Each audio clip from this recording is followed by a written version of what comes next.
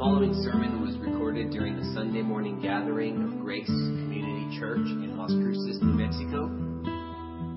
We are a group of Christians that exists to joyfully extol and magnify the true and living God, to faithfully proclaim the Christ-centered word, to build each other up by speaking the truth in love, and to bring the good news of the gospel to our city and world, so that the Lamb who was slain may receive the full reward for his sufferings. For more information about us, please visit gcclascruces.com. May grace and peace be multiplied to you in the knowledge of God and of Jesus our Lord. I invite you to take your copy of the scriptures this morning and turn with me to the 14th chapter of the Gospel according to Matthew. Matthew chapter 14. I'd like to begin by reading the chapter, and so as always, it's with a great sense of privilege and honor that I invite you to hear and heed the life-imparting, hope-arousing, Christ-exalting words of the eternal triune God. Matthew chapter 14. At that time, Herod the Tetrarch heard about the fame of Jesus, and he said to his servants, "This is John the Baptist. He has been raised from the dead. That is why these miraculous powers are at work in him." For Herod had seized John and bound him and put him in prison for the sake of Herodias, his brother Philip's wife, because John had been saying to him, "It is not lawful for you to have her." And though he wanted to put him to death, he feared the people because they held him to be a prophet. But when Herod's birthday came, the daughter of Herodias danced before the company and pleased Herod, so that he promised with an oath to give her whatever she might ask. Prompted by her mother, she said, "Give me the head of John the Baptist here on a platter." And the king was sorry, but because of his oaths and his guests, he commanded it to be given. He sent and had John beheaded in the prison, and his head was brought on a platter and given to the girl, and she brought it to her mother. And his disciples came and took the body and buried it, and they went and told Jesus. Now when Jesus heard this, he withdrew from there in a boat to a desolate place by himself. But when the crowds heard it, they followed him on foot from the towns. When he went ashore, he saw a great crowd, and he had compassion on them and healed their sick. Now when it was evening, the disciples came to him and said, "This is a desolate place, and the day is now over. Send the crowds away to go into the villages and buy food for themselves." But Jesus said to them, "They need not go away. You give them something to eat." They said to him, "We have only 5 loaves here and 2 fish. And he said, "Bring them here to me." Then he ordered the crowds to sit down on the grass, and taking the 5 loaves and the 2 fish, he looked up to heaven and said a blessing. Then he broke the loaves and gave them to the disciples, and the disciples gave them to the crowds. And they all ate and were satisfied. And they took up 12 baskets full of the broken pieces left over. And those who ate were about 5,000 men, besides women and children. Immediately he made the disciples get into the boat and go before him to the other side, while he dismissed the crowds. And after he had dismissed the crowds, he went up on the mountain by himself to pray. When evening came, he was there alone. But the boat by this time was a long way from the land, beaten by the waves, for the wind was against them. And in the 4th watch of the night, he came to them, walking on the sea. But when the disciples saw him walking on the sea, they were terrified and said, "It is a ghost," and they cried out in fear. But immediately Jesus spoke to them, saying, "Take heart, I am. Do not be afraid." And Peter answered him, "Lord, if it is you, command me to come to you on the water." He said, "Come." So Peter got out of the boat and walked on the water and came to Jesus. But when he saw the wind, he was afraid, and beginning to sink, he cried out, "Lord, save me." Jesus immediately reached out his hand and took hold of him, saying to him, "O you of little faith, why did you doubt?" And when they got into the boat, the wind ceased, and those in the boat worshipped him, saying, "Truly, you are the Son of God." And when they had crossed over, they came to land at Gennesaret. And when the men of that place recognized him, they sent around to all that region and brought to him all who were sick, and implored him that they might only touch the fringe of his garment. And as many as touched it were made well.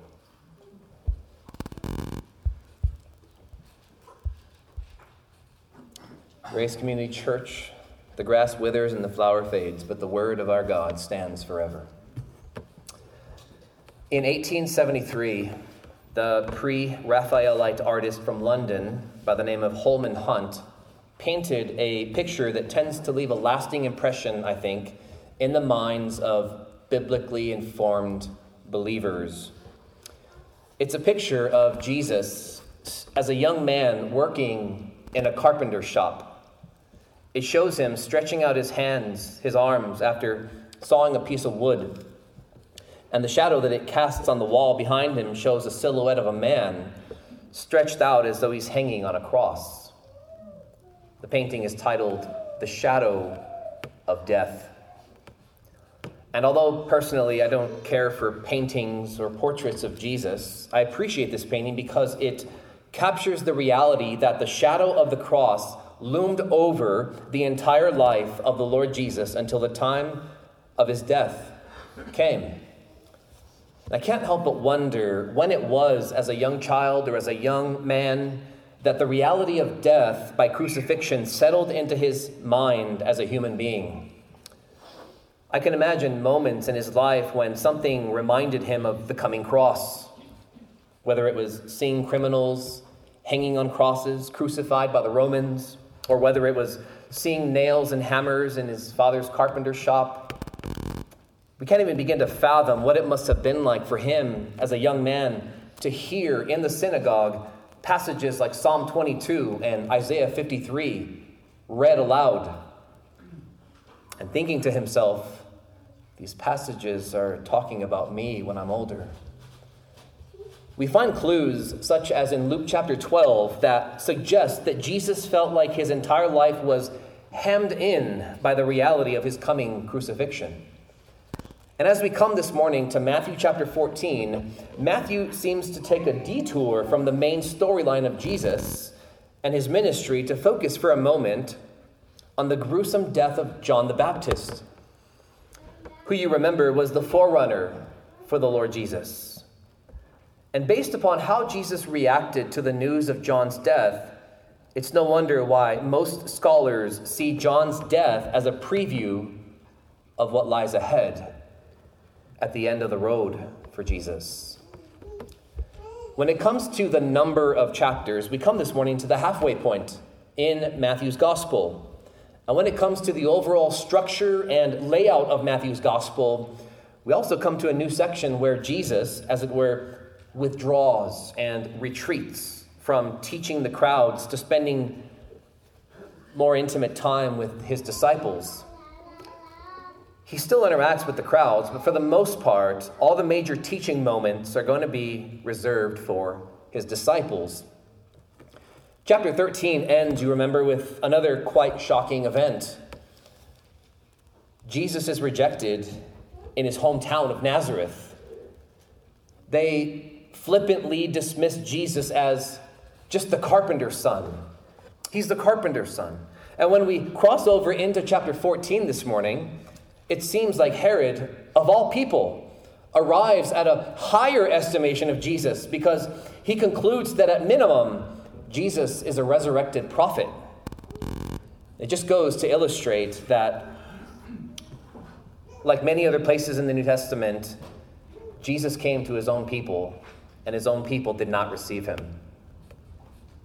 Matthew 14, I think, breaks up nicely into 4 sections. And so that'll be the way we make our way through it this morning. Just to give you a roadmap of where we're going this morning. In verses 1 through 12, Matthew calls our attention to the king's martyr, which serves as a preview of his coming death. In verses 13 to 21, Matthew points out the king's mercy by retelling a picture of his satisfying goodness. He paints a picture of his satisfying goodness. In verses 22 to 23, Matthew brings before us the reality of the king's majesty, where we see a portrayal of his divine sonship. And fourthly, in verses 34 through 36, the chapter concludes with Matthew calling our attention to the king's might, where we see a portrait of his restorative power. And so that's where we're going this morning. The king's martyr, the king's mercy, the king's majesty, and the king's might.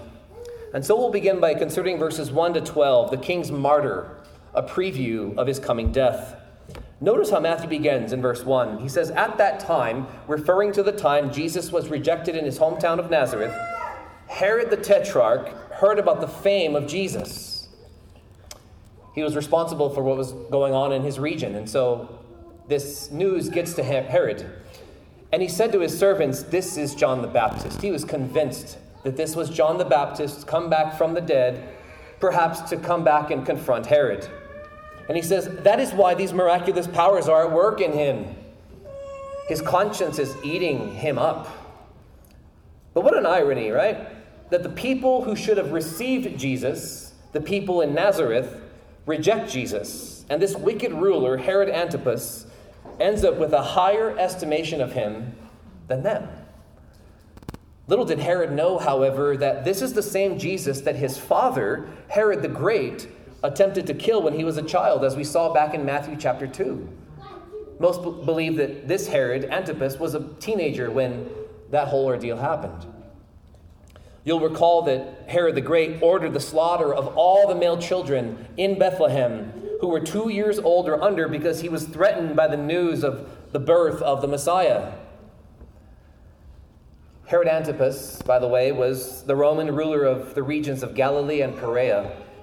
And the language here suggests that Herod has a guilty conscience. He ordered the execution of John the Baptist, a man whom he himself, at least for a while, respected and regarded as a prophet with a powerful message.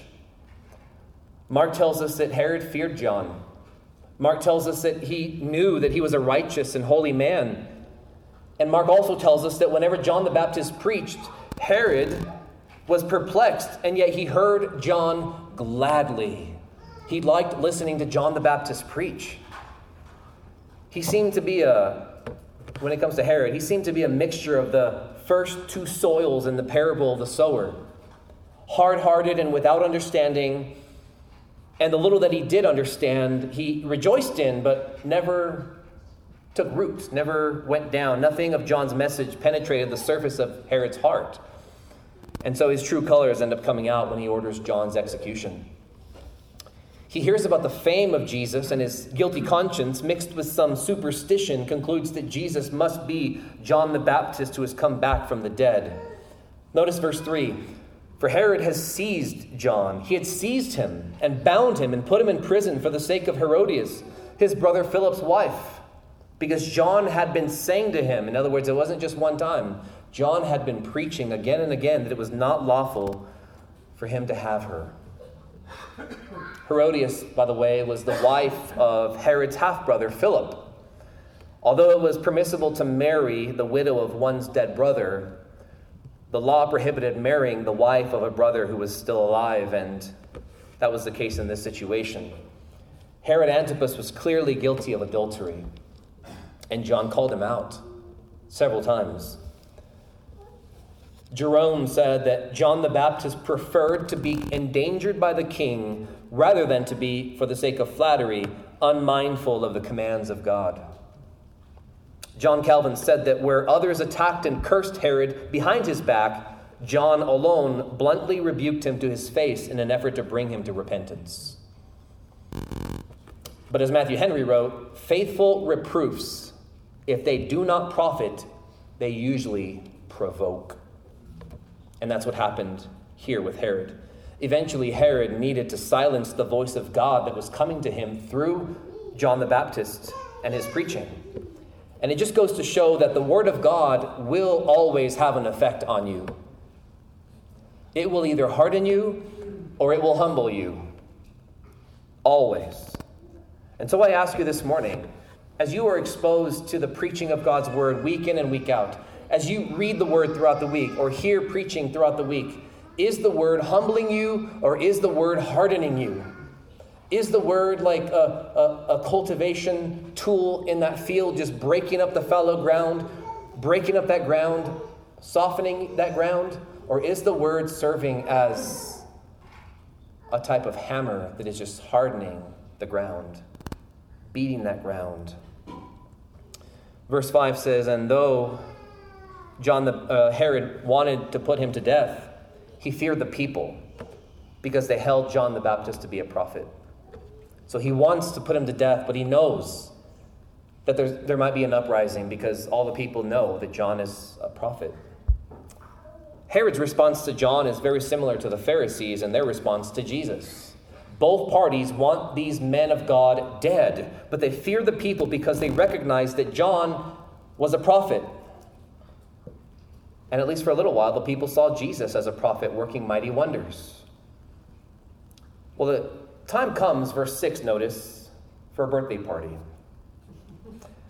When Herod's birthday came, the daughter of Herodias danced before the company and pleased Herod, so that he promised with an oath to give her whatever she might ask. In another account, that he promised up to half of his kingdom, which wasn't even his to give. He's obviously intoxicated and drunk. Prompted by her mother, she said, "Give me the head of John the Baptist here on a platter."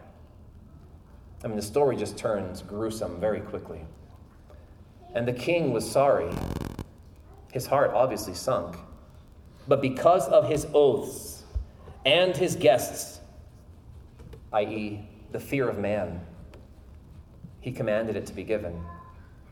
And so, verse 10, he sent and had John beheaded in the prison. And his head was brought on a platter and given to the girl, and she brought it to her mother. You could imagine just the shock and awe in the party. I mean, it was probably very likely that there were other platters there with boars' heads and other animals cooked. And yet this one platter comes out and it's John the Baptist's head. And you could imagine the shock and awe for a moment, but then the drinking continues, and then the shock turns to laughter, and then the celebration continues. The Jews in that day considered birthday celebrations to be like pagan events. We're told in history that the birthdays of the Herods were known for being lavish and extravagant and debaucherous. In fact, the birthdays of Herod kind of became a proverbial saying during this time because of how lavishly sinful they were.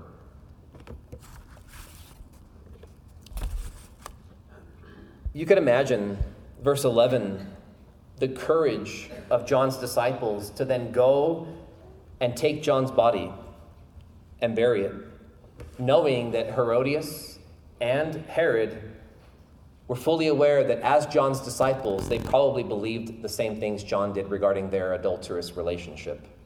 Nevertheless, they go and they take the body and they go and bury it. And they went and told Jesus. This phrase, the disciples came and took the body and buried it, is almost identical to what we see at the end of our Lord's life after he dies on the cross.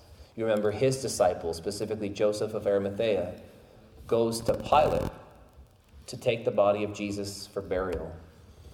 So I think what Matthew's doing here is laying a foreshadow. This is a preview of what's to come. Jesus gets the news, and notice the response.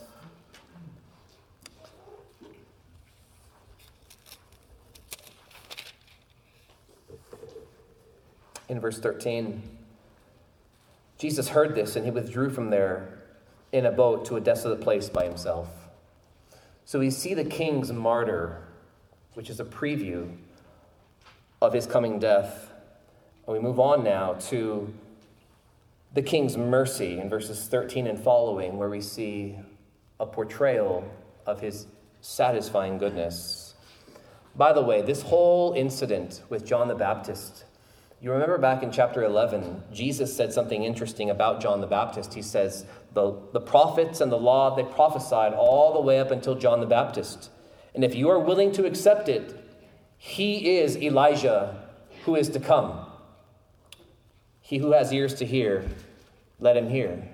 The Jews knew very well, based upon the Old Testament scriptures, specifically Malachi 3 and Malachi 4, that before the great, awesome day of the Lord, before the Lord would come and cleanse his temple, an Elijah-type figure would come and prepare the way for the Lord.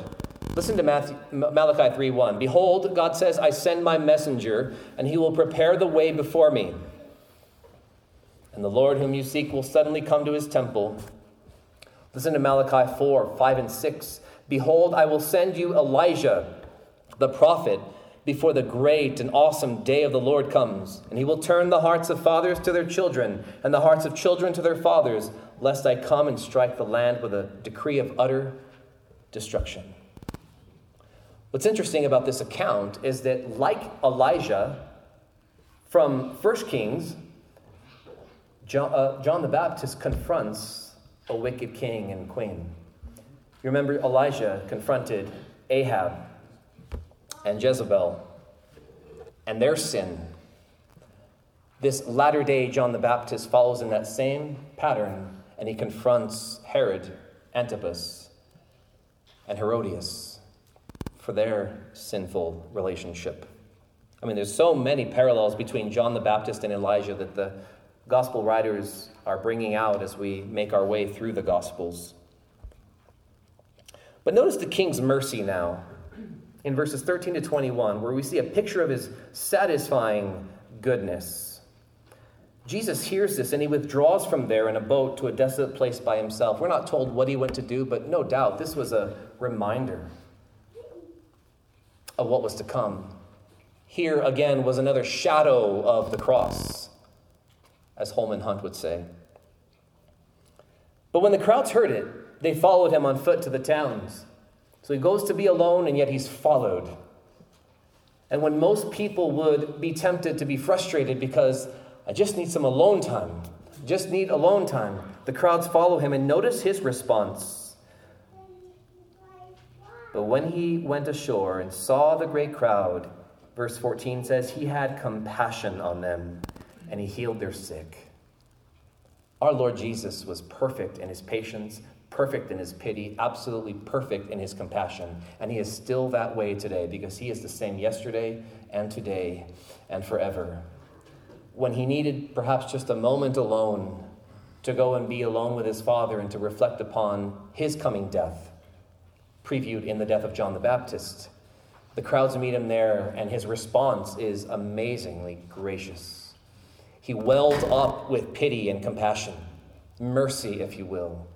The word speaks of something down in the bowels of someone that is just moved by the need of the hour. That was our Lord. He had compassion on the crowds, and he healed their sick. Now, when it was evening, the disciples came to him and said, this is a desolate place. The word desolate there refers to something of a wilderness.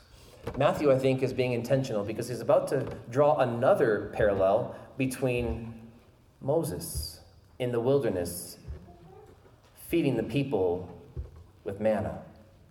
God doing it through him, of course. But now the setting is being laid out by Matthew intentionally. This is a wilderness, and the disciples come to Jesus and inform him. The day is over. The crowds, they need to be sent away to the towns and villages to buy food for themselves. And notice his response. Jesus said, they need not go away. This was all planned. This was all his sovereign plan. He says, you give them something to eat.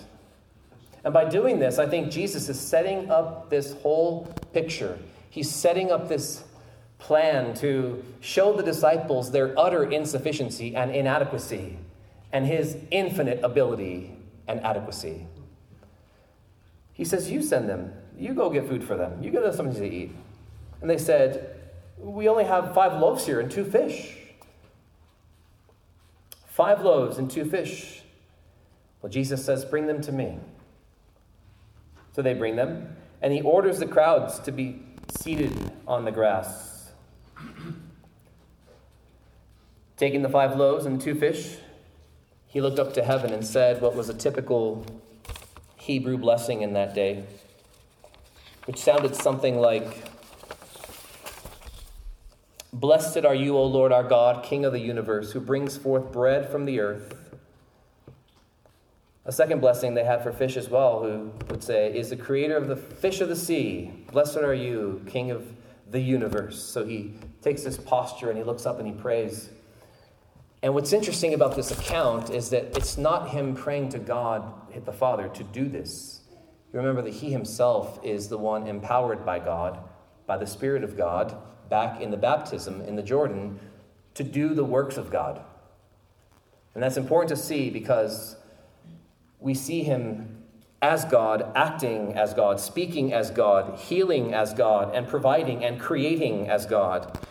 He broke the loaves and gave them to the disciples, and the disciples gave them to the crowds.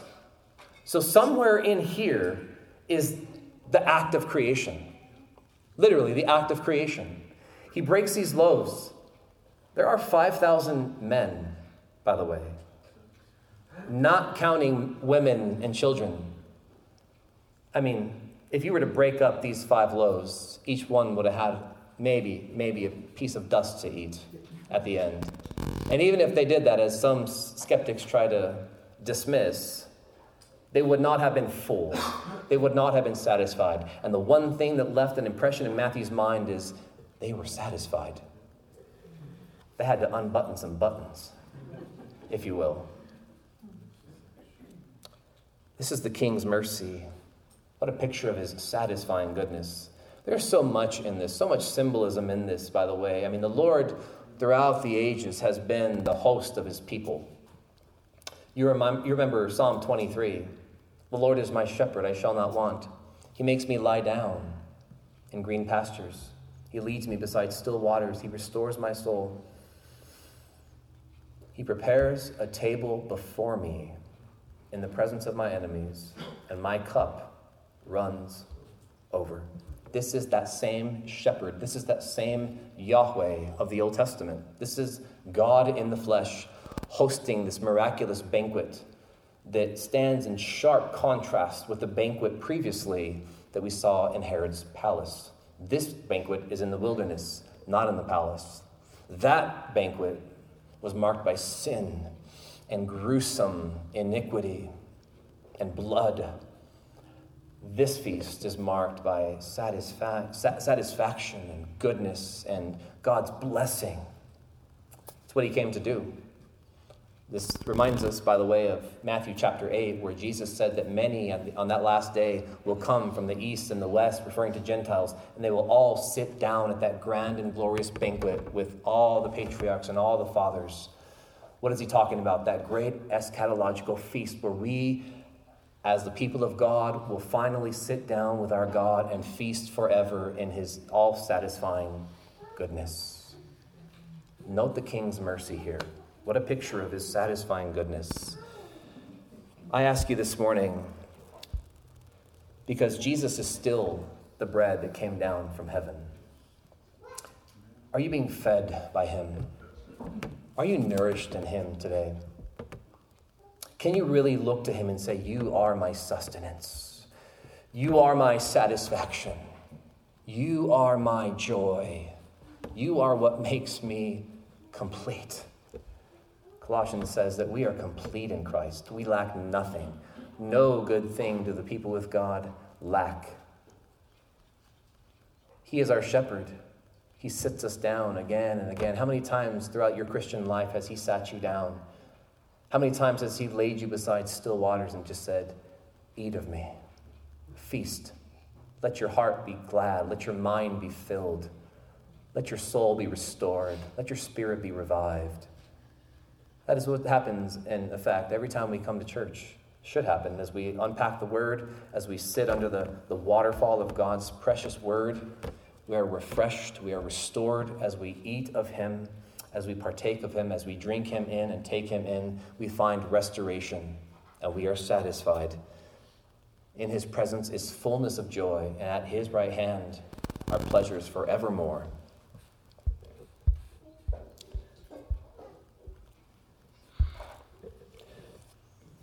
notice the end of the account.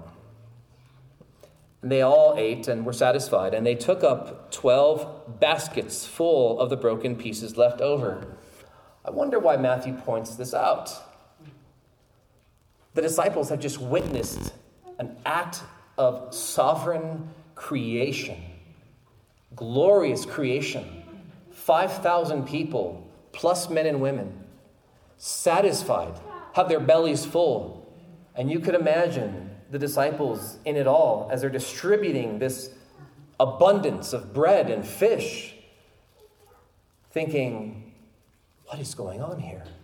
Are those, did you get that party back there? Yeah. Take this to them. I don't think they've eaten yet. And they're just bringing, more bread is coming out as he's handing out to his disciples. More bread, more creation, more acts of the creation of bread and fish. It's amazing.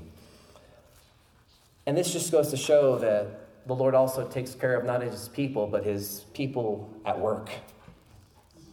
The disciples are filled themselves. By the way, the baskets here are not, you're not to think of a little picnic basket. This is used all over the Septuagint, the Greek version of the Old Testament, to describe a heavy sack that warriors could take, and they could have all their supplies they need, rope and tools and blankets and so forth. These were baskets that you would hang on your back. They were decently big baskets, and there was 12 left over. Jesus is in effect saying, as you go forth to pour out my goodness to people, I will ensure that you yourselves are taken care of. And that's true of you today. We saw a few weeks ago at our prayer meeting, one of the Proverbs talks about that those who water will themselves be abundantly watered.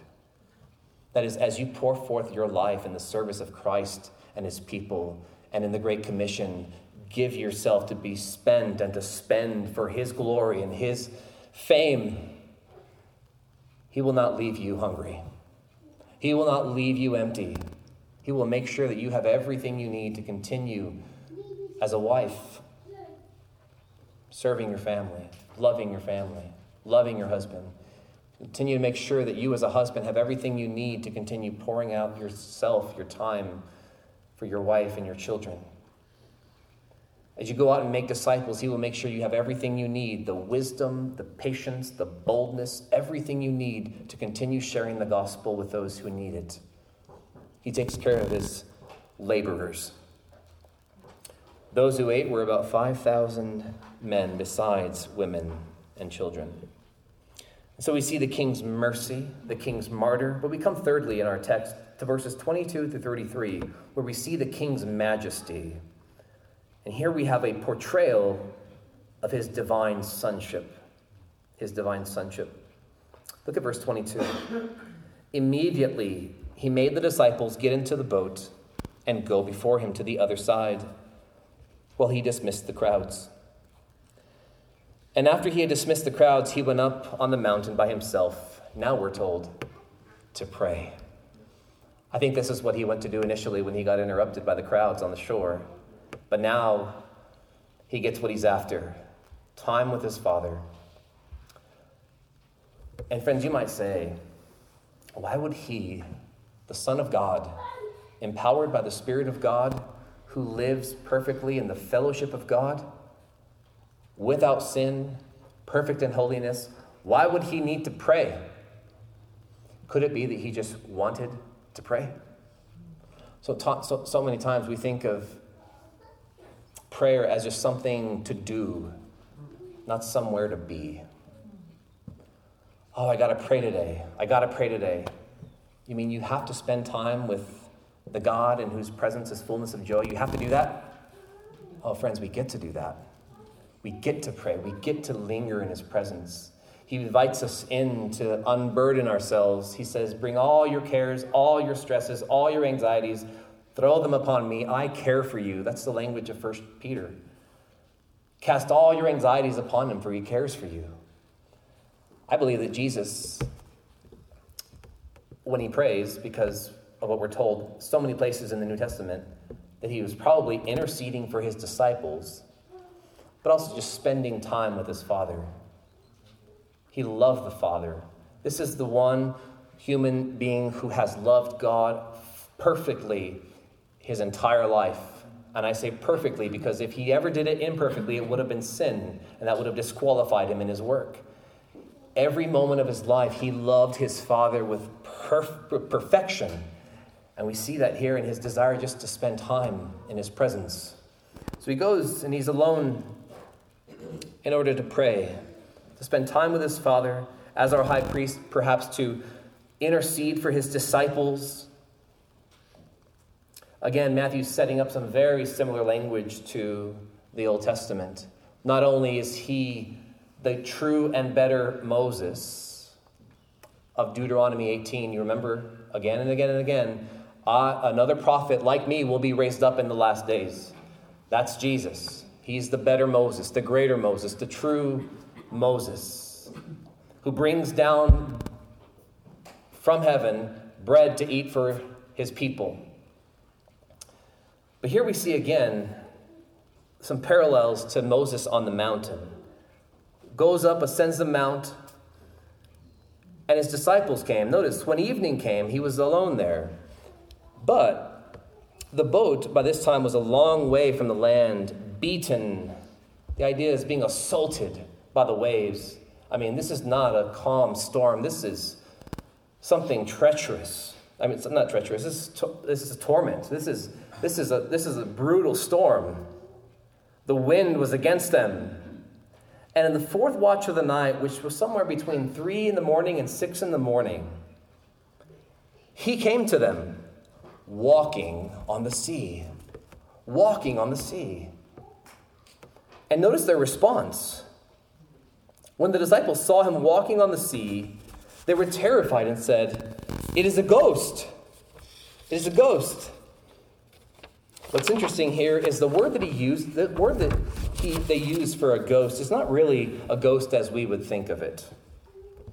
The word refers to any visual manifestation of something or someone that is normally invisible and that inspires fear or shock or awe. In the Wisdom of Solomon, the word is used to describe monsters that appear in nightmares. Wisdom 17:15.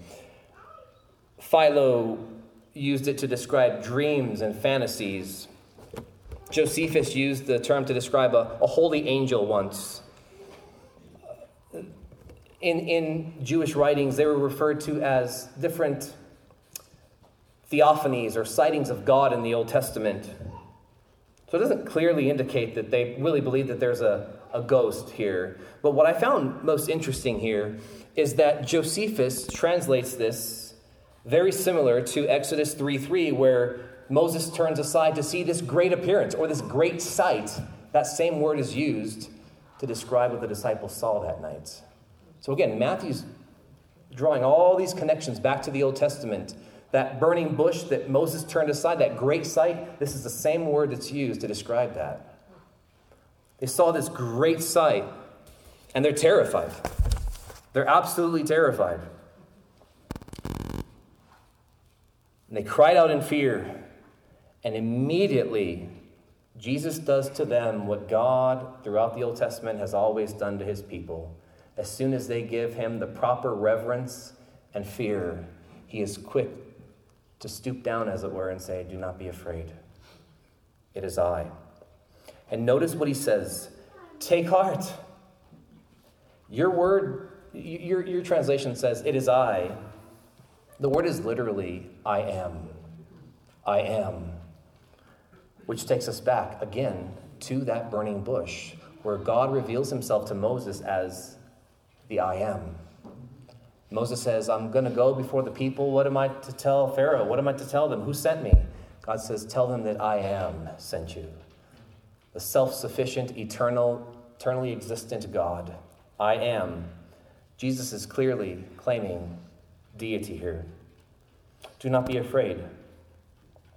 Well, now the camera focuses on another individual, and it's Peter. And Peter answers him, "Lord, if it is you," and perhaps a better translation is, "Lord, since it's you." It's not indicating doubt in Peter's mind per se, but he knows it's him. "Command me to come to you on the water." And he said, "Come." And so watch what Peter does here. Peter got out of the boat and walked on the water and came to Jesus. Can you imagine what's going on in Peter's mind? I'm so fascinated. This, of all the disciples, is Peter. Unquestionably, the one who would become the leader of the disciples. Peter needed this. Jesus knew that Peter needed this. This would be the one who, at the end of our Lord's life, just before his crucifixion, would deny that he knew Jesus. And not to a king, but to a servant girl that he shouldn't have been afraid of. When he realizes it, he goes and weeps bitterly, and he repents, and he comes back. The Lord restores his soul as the Good Shepherd, and then we see Peter boldly proclaiming the Christ in the book of Acts. This is the same Peter, this Peter who would walk before magistrates and kings and peoples to testify the Lord Jesus. This is the same Peter now walking on water to go and meet Jesus, defying natural laws, as it were. I mean, it's amazing how many critics and skeptics try to discredit these things. They'll say, well, they're walking on a sandbar. They're walking on a sandbar. By the way, you don't find sandbars in this type of sea, especially in the middle of the lake. They're far from the land. And Matthew tells us that in the earlier part for a reason, so that you're not thinking this is a sandbar. No, Jesus is walking on water, and he commands his disciple to come forth and walk on the water as well. And as Peter makes his way to Jesus, he takes his eyes off of Jesus. When he saw the wind, notice, he's no longer mindful of Christ. He sees the wind. How prone we are to distraction, aren't we? Our eyes are on Christ. We're walking on water, as it were, triumphant over sin and the flesh and the world. And as soon as we take our eyes off of him, we begin to sink very quickly. That's why the writer of Hebrews says, we should be looking unto Jesus, the author and perfecter of our faith, who for the joy that was set before him endured the cross, despising the shame, and is seated now at the right hand of God. We're to take our eyes and fix them on him and keep them on him. And his word, his glory. And Peter begins to sink. Imagine that feeling of being on top of the world, as it were, and then instantly he begins to sink. And immediately, he cries out, Lord, save me. The reason I titled this section, The King's Majesty, a portrayal of his divine sonship, is because notice all the clues in this section that point to his majesty as the God of heaven. He's walking on the sea. He claims to be the great I am. Peter calls him Lord. Jesus enables him to walk on water as well. But this prayer is found how many times in the Old Testament? Yahweh, save me. Have you ever read the Psalms? What's the oft-repeated phrase in the Psalms? Lord, save me. This is a picture of what he came to do, friends. This is not just a cool story to walk away thinking, wow, Jesus can walk on water and Peter can walk on water too.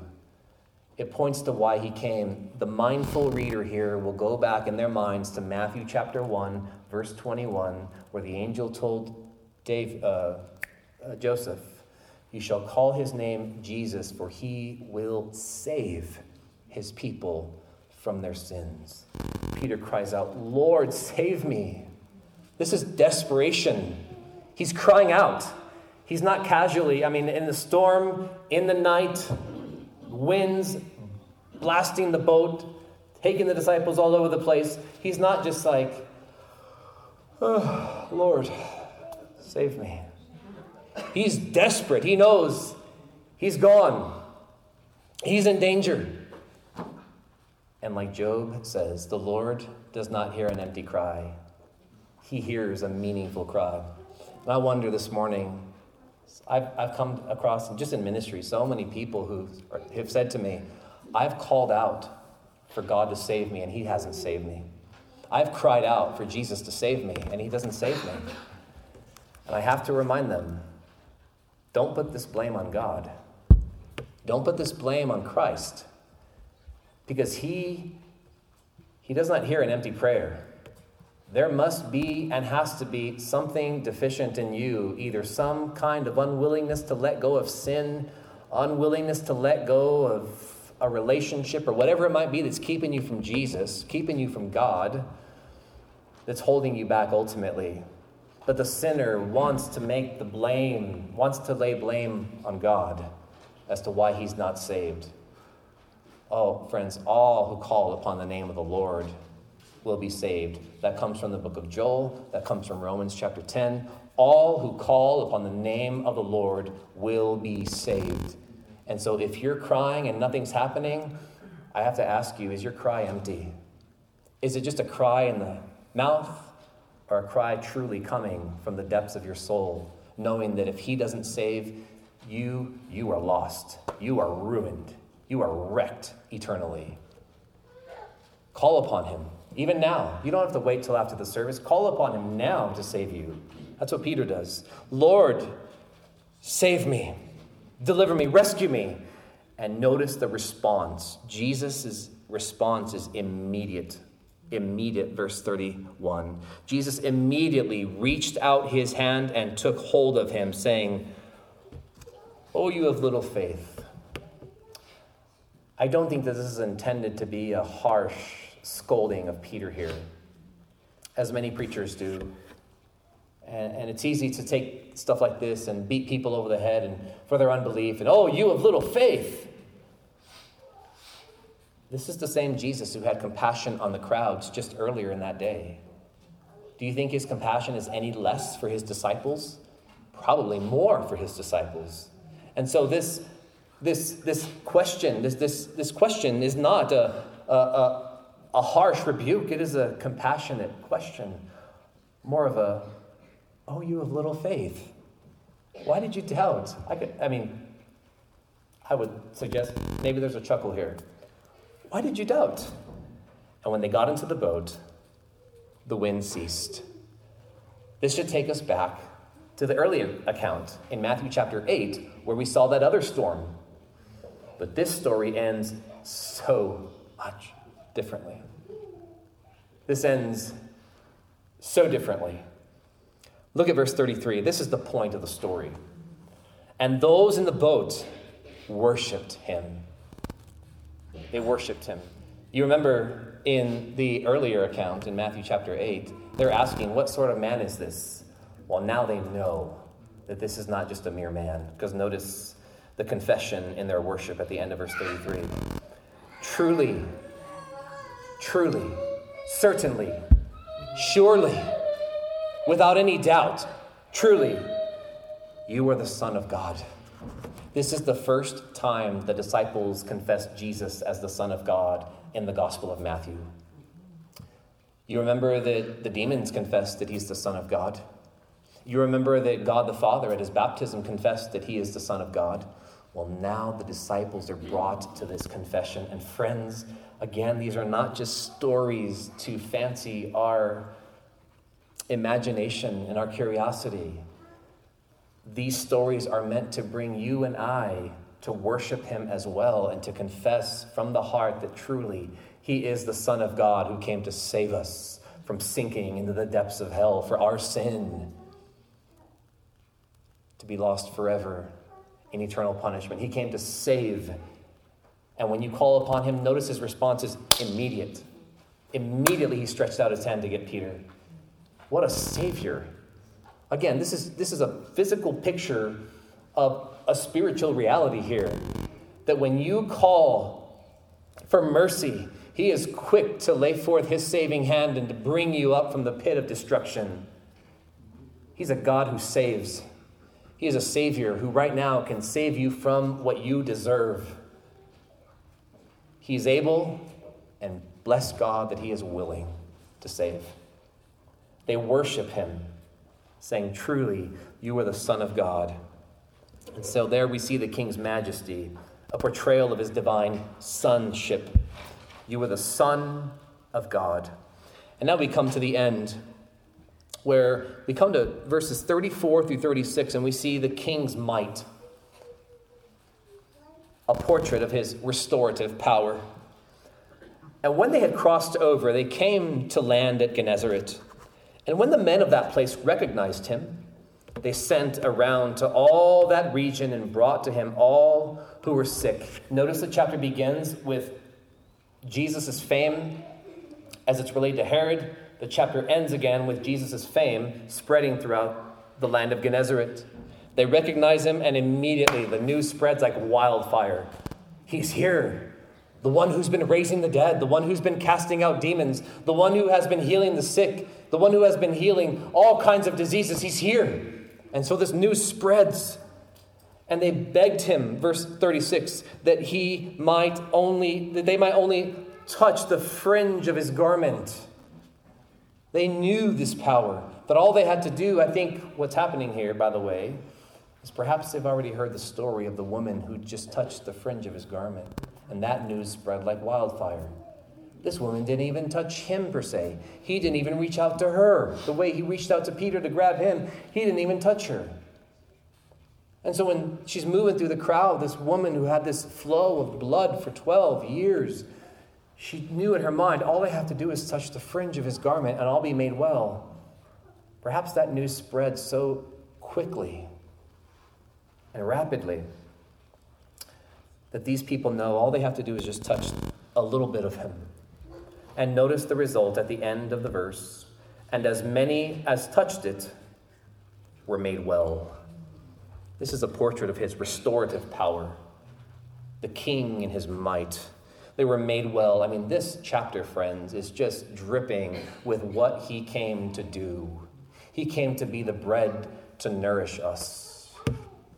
He came to be the one who walks on the waves, defies our expectations to save us in our sin, in our plight, down to eternal perdition. He came to be the one who restores us in the end. As many as touched it were made well. They were made whole again. They were healed. Friends, this little phrase, made well, is what we are celebrating this morning. We have been made well. We can say with the hymn writer, it is well with our souls. You see, all these healings, they really are just a portrait, a foretaste of the new creation to come, when there will be no more sickness, no more disease, no more death. I mean, he really came as the creator to inaugurate the new creation, to usher in the new creation. And we see a glimpse of it. We see a preview of that in people wrecked by disease and sickness being made well, and instantly.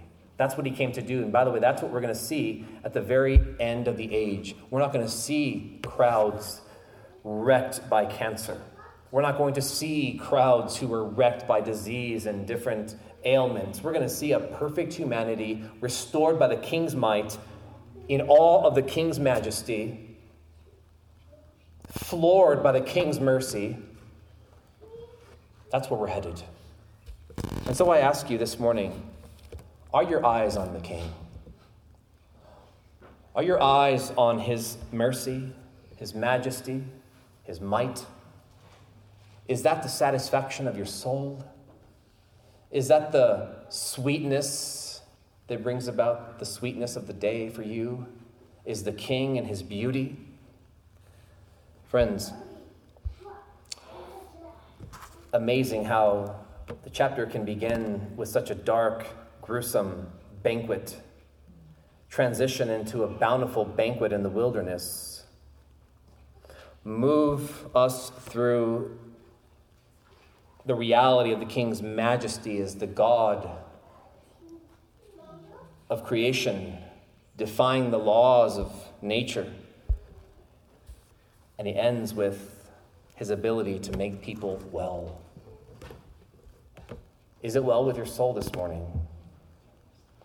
The fact is that it can be. It can be. If you cry out to the Lord your God If you cry out to the Lord Jesus Christ, you will be restored, you will be made well, you will be reconciled to the living God.